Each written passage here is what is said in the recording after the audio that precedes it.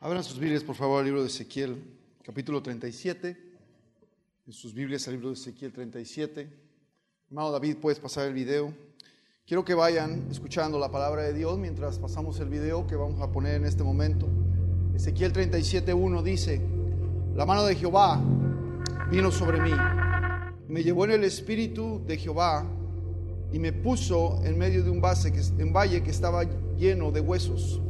Me hizo pasar cerca de ellos por todo el derredor, y he aquí que eran muchísimos sobre la faz del campo, y por cierto secos en gran manera. Y me dijo: hijo de hombre, ¿vivirán estos huesos? Y dije: Señor Jehová, tú lo sabes. Me dijo entonces: profetiza sobre estos huesos y diles: huesos secos, oíd palabra de Jehová. Así ha dicho Jehová el Señor a estos huesos: he aquí yo hago entrar espíritu en vosotros y viviréis. Pondré tendones sobre vosotros y haré subir sobre vosotros carne, y os cubriré de piel, y pondré en vosotros espíritu y viviréis, y sabréis que yo soy Jehová. Profeticé pues como me fue mandado, y hubo un ruido mientras yo profetizaba, y he aquí un temblor, y los huesos se juntaron hueso con hueso. Y miré, y he aquí tendones sobre ellos, y la carne subió, y la piel cubrió por encima de ellos, pero no había en ellos espíritu.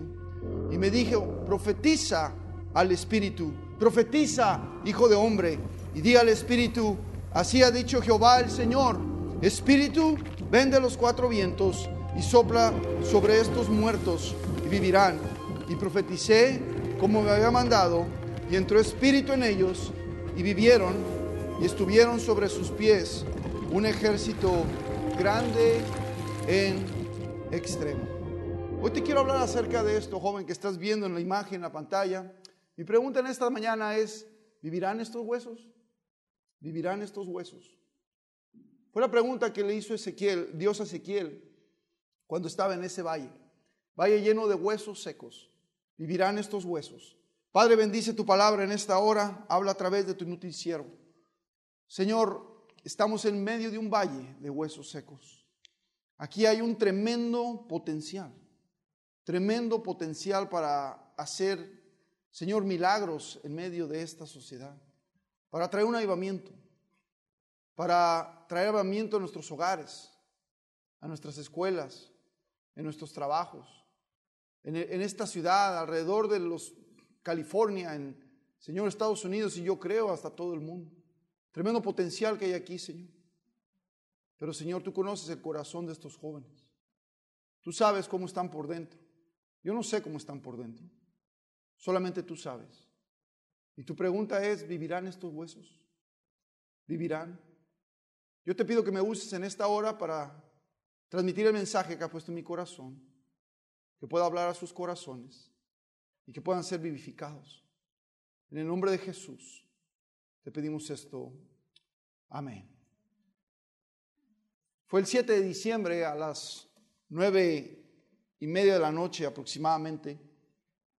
Mi esposa y yo veníamos bajando por la avenida principal, y llegando a nuestra casa vimos que una ambulancia se metió a la derecha enfrente de nosotros. Cruzó la calle. Antes de parar ya se estaban bajando los paramédicos. Mencioné esto el día de ayer. Nos enteramos que había sido un joven de la escuela cristiana. Se había metido un tiro en la cabeza. Este joven se dio un tiro a las 7 de la noche, nadie se dio cuenta. Se fue al patio de su casa y se voló la tapa de los sesos. A las 9 de la noche sus padres estaban buscándolo, empezaron a ponerse frenéticos porque no sabían dónde estaba. Lo empezaron a buscar, y su padre, al salir al patio, buscar la parte de atrás de la casa, lo encontró tirado, completamente desangrado. Los paramédicos llegaron, como dije ayer, me mandaron llamar. Uno de los maestros de la escuela me dijo: Carlos, tú hablas español, posiblemente conoces a la familia. La verdad es que no conocía a la familia. Ellos iban a la iglesia entraron a la iglesia después de que nosotros salimos de la iglesia en Grandview. Y me dijo que se acaba de dar un tiro, se acaba de matar, ayuda, acompáñame. Fuimos a orar por la familia, y como dije ayer, hermano, no había visto yo una familia tan desesperadamente llorando, quebrantados por lo que había pasado. La policía llegó inmediatamente y le pidió el contacto, el código de entrada al teléfono de sus padres. Sus padres no sabían cuál era el código de entrada.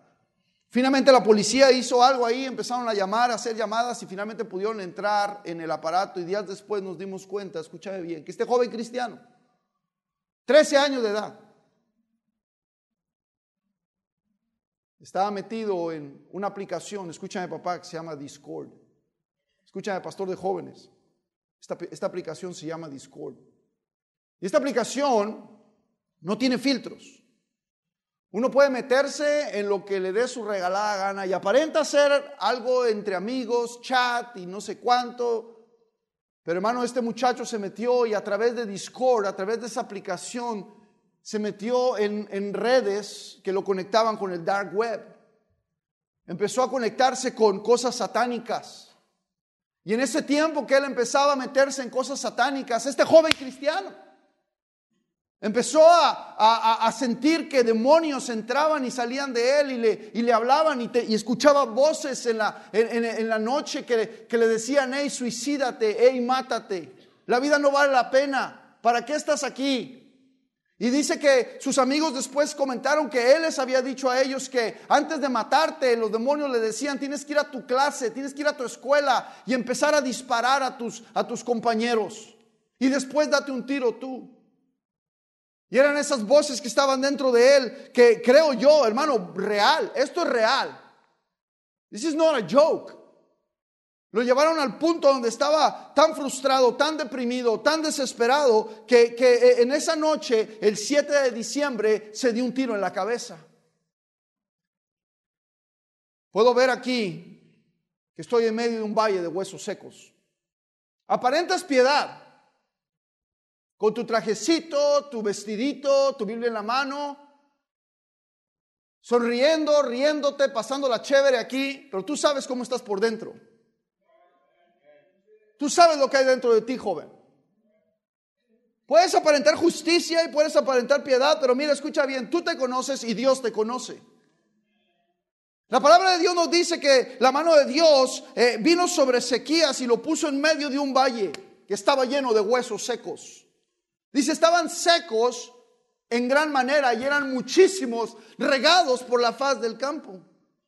Y el Espíritu de Dios le dice a Ezequías: hey, Ezequiel, ¿vivirán estos huesos?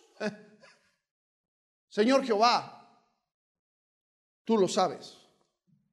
Muchas veces cuando vamos a conferencias veo al varón de Dios parándose detrás del púlpito, ese predicador invitado, ese evangelista abriéndose en medio de un valle de huesos secos, de jóvenes cristianos que pueden aparentar estar llenos de vida, pero por dentro están secos en gran manera.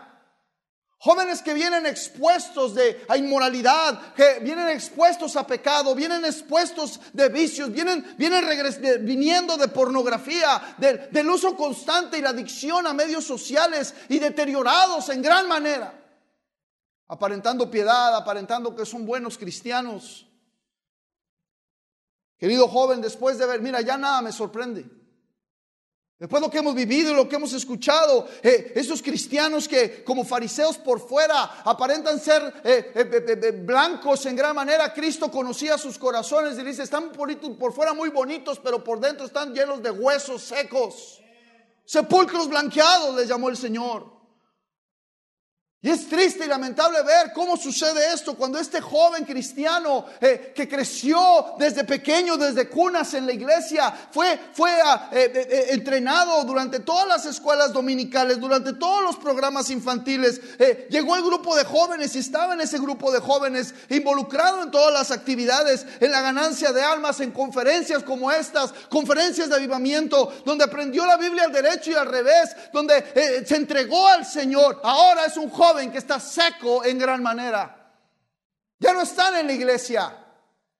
Se cree que el 70%, escúchame bien, a mí no me impresionas.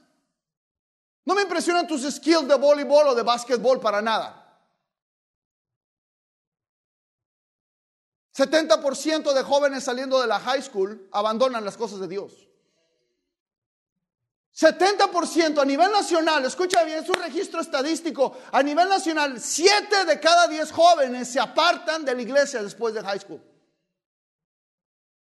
A mí no me engañas con tu carita de piedad. Te voy a decir por qué razón. Porque aparentaron una cosa por fuera, pero estaban secos en gran manera por dentro, joven. Seco en gran manera. Jóvenes que estaban consagrados a Dios, ganando almas, ahora son jóvenes que se identifican, hombres que se identifican como mujer. Hombres que dicen, no, el género es fluido y ahora ya no somos, antes era mujer, ya dejé de ser mujer, ahora soy perro. Ahora soy alienígena. 112 géneros desarrollados por esta perversa sociedad, ahora conocidos como, cuando Dios solamente dejó 2 géneros, querido hermano. Y la biología lo confirma y la ciencia lo confirma, hombre y mujer. Dios creó a Adán y a Eva. No hay más. Pero ahora tenemos cantidad de jóvenes confundidos, siguiendo la ideología de este mundo y siguiendo todas estas porquerías que estaban bien involucrados en las cosas de Dios y ahora están huesos, están secos en gran manera. ¿Qué fue lo que pasó? ¿En qué fallamos como líderes para ver ahora una generación que aparentaba vida, pero espiritualmente por dentro estaban secos? ¿Qué fue lo que pasó? Que aparentaban una cosa, pero tú sabes cómo estás por dentro. Tú sabes que estás vacío, que estás muerto. Tú sabes que no hay más que pudrición. Tú sabes que no hay más que una mente pensando perversiones. Tú sabes que estás metido en pornografía. Te la pasas pensando. Cuando puse la foto de Cristiano Ronaldo, a unos hombres les brillaron los ojitos. No a las muchachas, ahora a los muchachos también. Enamorados de ese vato. Ay, pastor, usted no, ¿por qué? Mira, nomás enséñame quién está en tu teléfono en la pantalla cuando ponemos, inmediatamente lo abrimos. This is my wife is here. Porque estoy enamorado de esa güerita, amén. Me derrite como papa frita, amén, hermanos. Yo estoy enamorado de ella, lo tengo en mi banco. Algunos de ustedes abren su teléfono y ahí está Cristiano Ronaldo. Porque Cristiano Ronaldo te derrite como papa frita a ti. ¿Alguien está conmigo, hermanos? Seco, hueso seco. Y te miras muy arregladita y muy pintadita y sonriendo y saludando a todas y pasándotela muy chévere. Pero tú sabes, jovencita, que estás seca por dentro. Afanada porque te hacen bullying en el Instagram. Deprimida porque no te ponen likes en tus TikToks. Y algunos de ustedes, miren, la verdad es de que su cerebro está ya seco, hermano, de una manera, hermano, donde lo único que quieres es ahorita regresar a tu casa y meterte por 7 horas a jugar Call of Duty. Es lo que vas a hacer regresando a tu casa. You can't wait to go back home. You're sweating, you're trembling, your timbers are shivering. Amen. ¿Quieres regresar a la casa? Regresar a la casa, sentarte en ese aparato, ponerte sus audífonos, escuchar todas las maldiciones que tus amigos dicen y meterte completamente en esa porquería. No me sorprende por qué luego se dan balazos en la cabeza. Deprimidos. Huesos secos. Y nos dormimos en nuestros laureles sin predicarles a nuestros jóvenes para que tengan vida. Cometemos el error como líderes. Error que no cometió Ezequiel porque él predicó la palabra de Jehová. Predica a estos huesos secos, le dijo Dios a Ezequiel. Predícales para que vivan de nuevo. Y vemos aquí, creo yo, hay 3 razones en lo que acabamos de leer de por qué miro. Y cada caso, hermano, mira, escúchame bien, en cada caso, si estudio, si me siento a poner en una lista esos jóvenes que ahora están completamente apartados de Dios, completamente alejados de la voluntad de Dios, me pongo a estudiar sus vidas, yo encuentro, hermano, las mismas razones por las cuales predicó Ezequiel a esos huesos secos. Escúchame, joven, son 3 cosas nada más que miro aquí. Y que miro en cada caso de cada joven que despreció el plan de Dios para su vida y escogió mejor la muerte y la sequedal en el desierto. Primero que nada, habitaban en constante desánimo. Escúchame bien, joven. Tenemos un serio problema hoy. Les puedo ver la cara a algunos de ustedes. Parece que los bautizaron en jugo de limón. Todos amargados, caras largas. Estaba yo predicando ayer, el pastor estaba allá afuera, el pastor Héctor, predicando yo aquí a ese grupo entre 12 y 17 años, no había ningún amén. Eran como 3 hermanos que estaban aquí perdidos diciendo amén nada más. desanimados, con las caras largas, todos cansados como caballos lecheros. Habitas en constante desánimo. Ezequiel recibe la revelación de Dios de esos huesos y Dios le describe Dios a Ezequiel quién representaba esos huesos secos. Y dice la Biblia, me dijo luego en el versículo 11, vayan conmigo ahí rápidamente: hijo de hombre, todos estos huesos son la casa de Israel. Esos huesos que tú miras en ese valle, son el pueblo que yo escogí para mí. Son el pueblo llamado para servirme, para vivir para mí. Son mi especial tesoro. Y ahí están tirados como huesos secos. Ellos dicen, miren lo que dice la Biblia. Eso es un tipo, hermano, es una ilustración de lo como verdaderamente el pueblo estaba, porque el pueblo de Israel estaba ahí, estaban vivos, tenían carne, tenían tendones, pero Dios estaba viéndolos por dentro y les decía: ustedes están secos en gran manera. Mira cómo verdaderamente están, Ezequiel. Ellos dicen: nuestros huesos se secaron y pereció nuestra esperanza y somos del todo destruidos.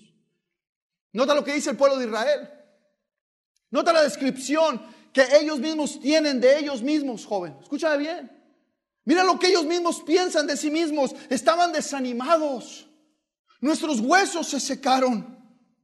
Nuestros huesos se secaron y perdió nuestra esperanza.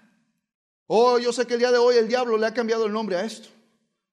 El diablo le ha cambiado el nombre a esto y hoy lo llaman depresión juvenil. Depresión juvenil. Y la manera en que el mundo lo encara, lo muestra como una enfermedad, lo muestra como un síntoma. Le llaman, es que tienen desórdenes hormonales.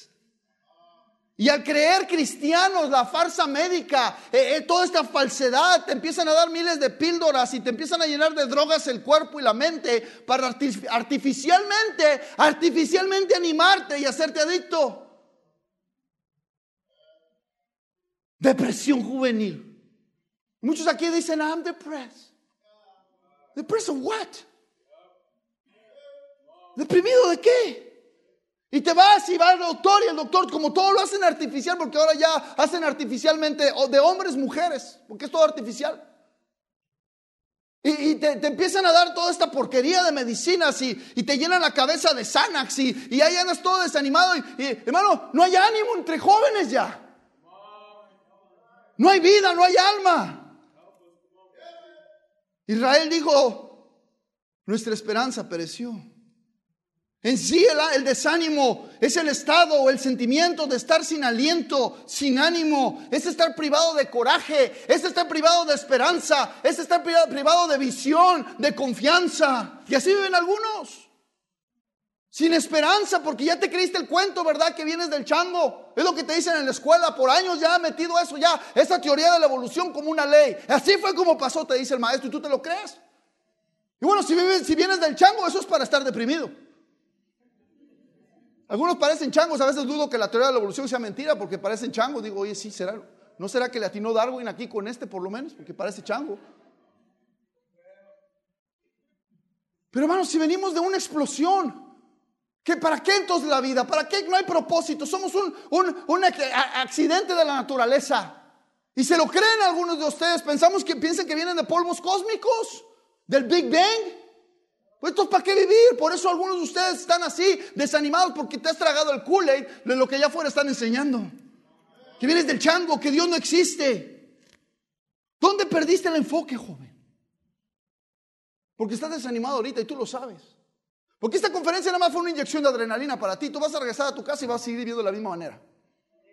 Vas a regresar a tu escuela con la misma mentalidad, con la misma depresión. Esto nada más fue una inyección de adrenalina por un par de horas. Porque estás desanimado. Vas a regresar con las mismas amistades que son un factor fundamental del por qué vives de esa manera. Empezaste a andar con ellos, te empezaste a influir con ellos, empezaste a mirar pornografía con ellos, empezaste a meterte en los videojuegos con ellos. Y esas amistades te desanimaron porque desviaron tu enfoque de Cristo Jesús. Mi abuela Austolia me decía: mi hijo, júntate con los perros, se te pegan las pulgas.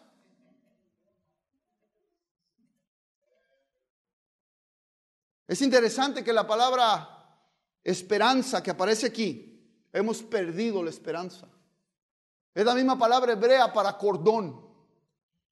Cordón, un cordón es algo utilizado para amarrar algo.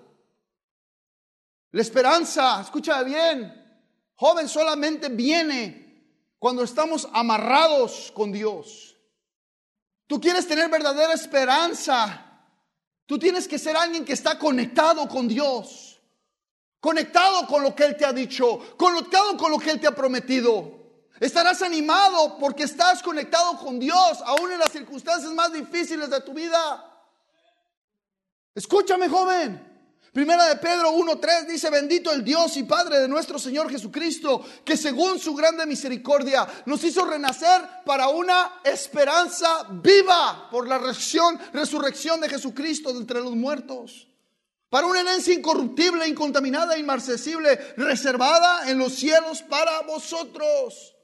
Joven que cree en el cielo, joven que cree en la esperanza viva, joven que está conectado con Dios, va a ser un joven que va a estar animado todo el tiempo. Y si hay jóvenes así, que creen en la vida eterna, hay jóvenes así que creen que Dios va a recompensarles. Dicen: lo cual vosotros, el versículo 6, os alegráis, porque tú no puedes estar deprimido si tú crees que tienes vida eterna. Tú no puedes estar deprimido si tú crees que no vas a ir al infierno. Tú no puedes estar deprimido si tú crees que Dios te ama y tiene recompensas aquí, si tú lo obedeces y recompensas allá arriba. No puedes estar deprimido, joven. ¿Por qué andas deprimido? ¿Por qué están tus huesos secos? Te voy a decir por qué estás desconectado de Dios. No estás amarrado. Estás desanimado a la vida cristiana porque estás conectado a algo más que Jesucristo. No, yo no, pastor. Dime qué es lo primero que haces en la mañana cuando te levantas. Yo no. Todavía ni abres los ojos, ya estás viendo dónde está el teléfono. A ver qué pusieron en la noche del TikTok. A ver qué videos puedo ver. Estás conectado al TikTok. Estás conectado al Instagram. Estás conectado a las modas del mundo. Estás conectado al YouTube y toda esa porquería. Estás conectado al Discord, peor tantito. Estás conectado a pornografía. Estás conectado a todo menos a Dios. Y esa es la razón por la que estás desanimado. Esa es la razón por la que andas seco por dentro, joven. Se están presentando demandas multimillonarias a ciertos medios sociales. Porque el mundo, fíjate, el mundo reconoce, jovencita, escucha bien, el mundo reconoce que el índice de suicidios entre jóvenes ha incrementado gracias a los medios sociales. El mundo sabe eso, especialmente en el Instagram. De acuerdo a CDC, más de 100,000 personas, escucha esto, se han suicidado entre 2017 y 2019. Y es una estadística vieja. La agenda gay promueve esta felicidad con su estilo de vida. Y tú te lo crees. They're gay, they're happy. Promueven esto, hermano, y lo promueven a gran escala. Todos los medios de comunicación, medios sociales promueven esto. Bueno, escúchame bien, escúchame. Los hechos hablan otra cosa, joven. The facts are different. El índice, escucha esto, el índice de suicidios es de 200% más alto entre los jóvenes que dicen ser transgénero. 200%, no 2%, 200% más posibilidades. Que un joven que fue engañado por el diablo diciendo que siendo hombre, era mujer, tiene más posibilidades de suicidarse. En 200% más posibilidades que una persona heterosexual. ¿Alguien está conmigo? 19% de jóvenes, esto es 2 de cada 10, entre 2 y 18 años tienen tendencias suicidas. ¿Te crees que uno se chupa el dedo? Pero tú eres el que te está chupando el dedo. Tú eres el que está siendo engañado. Tú eres el que traes el vacío y la infelicidad. Tú eres el que quiere suicidarte. Todo porque has decidido seguir la corriente de este mundo. Tú sabes que estás seco por dentro. Estás aquí por el relajo. Estás aquí por las muchachas, andas viendo nada más. Pero tú sabes que tu fe está seca, joven. No eres más que un montón de huesos. Y tu desánimo no viene de Jesús. Porque mi Dios, escúchame bien, es un Dios de luz. Mi Dios es un Dios de ánimo. Mi Dios es un Dios de una esperanza viva, joven. Mi Dios es un Dios de gozo. Y Él quiere inyectar ánimo y fortaleza aún en las circunstancias más adversas y más difíciles en la vida. Quiero decirles esta noche, esta tarde, que la mañana, hermano, que el arma más grande que el diablo tiene para usar en medio de su pueblo es el desaliento, es el desánimo. Quiere mantenerte desanimado, joven. Si el diablo puede desanimarte, si el diablo puede traer desánimo a tu vida, entonces no vas a orar. ¿Para qué sirve orar si Dios no escucha? Si el diablo puede desanimarte, no vas a leer la Biblia. ¿De qué sirve que Dios me hable a través de ese libro? Si el diablo te desanima, no vas a decidir vivir para otros. No vas a decidir atender la predicación. ¿De qué sirve ir a la iglesia? ¿De qué sirve hacer caso a los demás? Pierdes de vista lo que Dios tiene para ti y para este lugar. Y pierdes esa visión porque estás desanimado. El pueblo de Dios se vuelve apático. Se vuelve inerte, se vuelve lleno de falta de desesperanza. ¿Alguien está conmigo en esta tarde? El desánimo de su pueblo trajo huesos secos. Pero he venido para decirte, joven, una cosa. Hay esperanza. There's hope. Sí se puede vivir para Dios, joven. Se puede, aún en esta condición, aún en medio de esta sociedad, aún en medio de este mundo, escúchame bien, en medio de todas las filosofías chuecas que están saliendo, aún podemos vivir para Dios, joven. Pero hay que conectarnos con Él. Hay que desconectarnos del mundo y conectarnos con el Señor. No, ese siguiente punto, estaban secos por causa de las consecuencias del pecado. La razón que estaban cautivos en este momento, Nabucodonosor los había llevado cautivos de la tierra de Israel a Babilonia y había matado y había creado destrucción en medio del pueblo. La única razón era por consecuencia del pecado del pueblo de Israel. El pueblo de Israel se encontraba en cautividad y la única razón por la que estaban esclavizados era por causa de su pecado, joven. Mira lo que dice Segunda de Crónicas. Regresemos al texto, regresemos al Antiguo Testamento en Segunda de Crónicas 36. Segunda de Crónicas 36.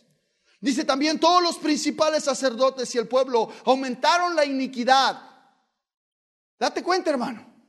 Siguieron todas las abominaciones de las naciones, contaminaron la casa de Jehová, la cual Él había santificado en Jerusalén. Y Jehová, el Dios de sus padres, envió, que dice, constantemente palabra a ellos por medio de sus mensajeros, porque Él tenía misericordia de su pueblo y de su habitación. Mas ellos hacían escarnio de los mensajeros de Dios y menospreciaron sus palabras, burlándose de sus profetas, hasta que subió la ira de Jehová contra su pueblo. ¿Y qué dice, joven? No hubo más remedio. No hubo ya remedio, joven. Pero date cuenta la condición de Israel. El problema, escúchame bien, el día de hoy el problema es que ya no hablamos acerca de las consecuencias del pecado. Ya se te habla de eso, ya para ti es un cuento aburrido, ya no es una advertencia, ya no es una alerta, ya no es una mensaje precautorio, ya tú no escuchas esto porque para ti, escúchame bien, el pecado es algo relativo. El pecado se ha vuelto relativo. ¿Qué significa esto? Lo hemos redefinido ya.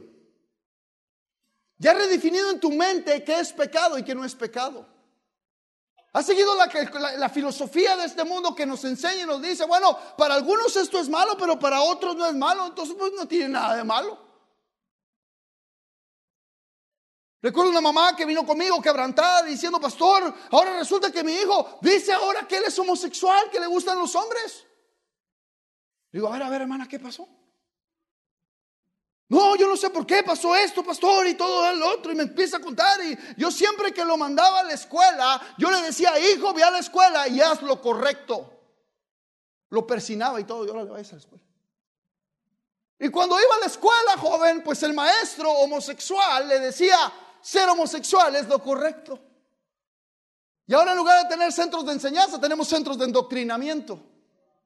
Porque un homosexual no se puede reproducir. Nunca he visto salir 2 gallos de la mano de un gallinero. Lo único que pueden hacer es reclutar. ¿Y sabes cuál es el centro de reclutamiento? Tu escuela. Y te están diciendo que esto ya no es pecado.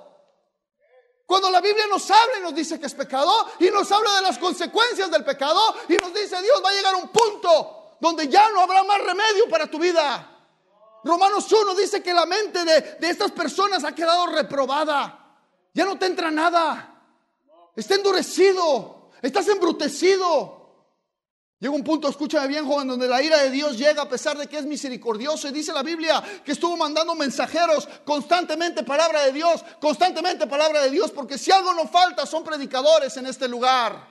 Aún hay predicadores en los Estados Unidos, aún hay predicadores en púlpitos que predican la palabra de Dios y te advierten de las consecuencias del pecado, pero tú no quieres escuchar porque para ti el pecado ha sido ya redefinido. Es relativo para ti. Oh, well, for the preacher, he's an old school preacher. He thinks that's sin. Pero para mí ya no. ¿Qué dice la palabra de Dios, joven? Para Dios el pecado no es relativo. Para Dios el pecado es pecado y sigue siendo pecado. Y se te advierte del pecado y se te predica del pecado, no para hacerte enojar, sino para advertirte de las consecuencias del pecado. Las consecuencias del pecado te llevan a tener huesos secos, joven. Dry you up. Te seca. Pecado es pecado. Y cuando nosotros pecamos, la mano de Dios, escucha bien, misericordiosa mano de Dios, no se aparta de nosotros. Nosotros nos apartamos de la mano de Dios. Y si hay un lugar peligroso donde tú puedes estar, escucha bien, joven cristiano, si hay un lugar peligroso donde tú puedes estar, es apartado de la mano de Dios. A algunos de ustedes no les importa vivir apartados de la mano de Dios. Apartarse de la mano de Dios siempre tiene consecuencias. Y parte de esas consecuencias es que vemos cristianos que aparentan piedad, pero traen un vacío, un espíritu seco. Y tú te preguntas por qué estás indiferente. Y te preguntas por qué estás apático. Mira, lo más probable es que estás viviendo en cierto pecado que te está secando por dentro. Si pudiéramos mirar la actividad de tu teléfono, si pudiéramos mirar el history y ver tus amistades, y a medida que te vas acercando, joven, al pecado, te vas apartando de Dios. Y tu espíritu se va secando, querido joven. Y te encuentras como una cáscara vacía. El pueblo de Israel reconocía su condición. Nuestros huesos se secaron. Pereció nuestra esperanza y dice, somos ya de todos destruidos. No hubo ya remedio para esa generación. 70 años en cautiverio, los de 20 años para arriba, lo que significa que nadie de esa generación regresó a la tierra prometida. ¿Tú piensas que puedes tú fácilmente regresar de un apartamento? ¿Tú piensas que fácilmente puedes regresar después de estar jugando y divertirte un poco fuera de la voluntad de Dios? Te vas a dar tarde o temprano te vas a dar cuenta que no hay más remedio, joven. Porque el pecado seca los huesos. Y como vimos ayer, hermano, escucha bien, la caída de un joven cristiano nunca es súbitamente, siempre es por etapas. De pronto te dan esa cervecita y te convierte en marihuana, y esa marihuana se convierte en heroína, y esa heroína se convierte en fentanilo, y cuando ya no te das cuenta, ya andas en la calle gritando estupideces.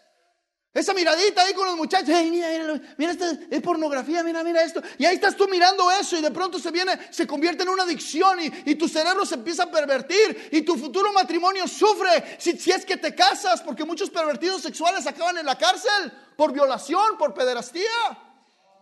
Tú no ves las consecuencias del pecado porque no crees, porque para ti el pecado se ha vuelto relativo. Porque es lo que te enseñan allá afuera. Es normal.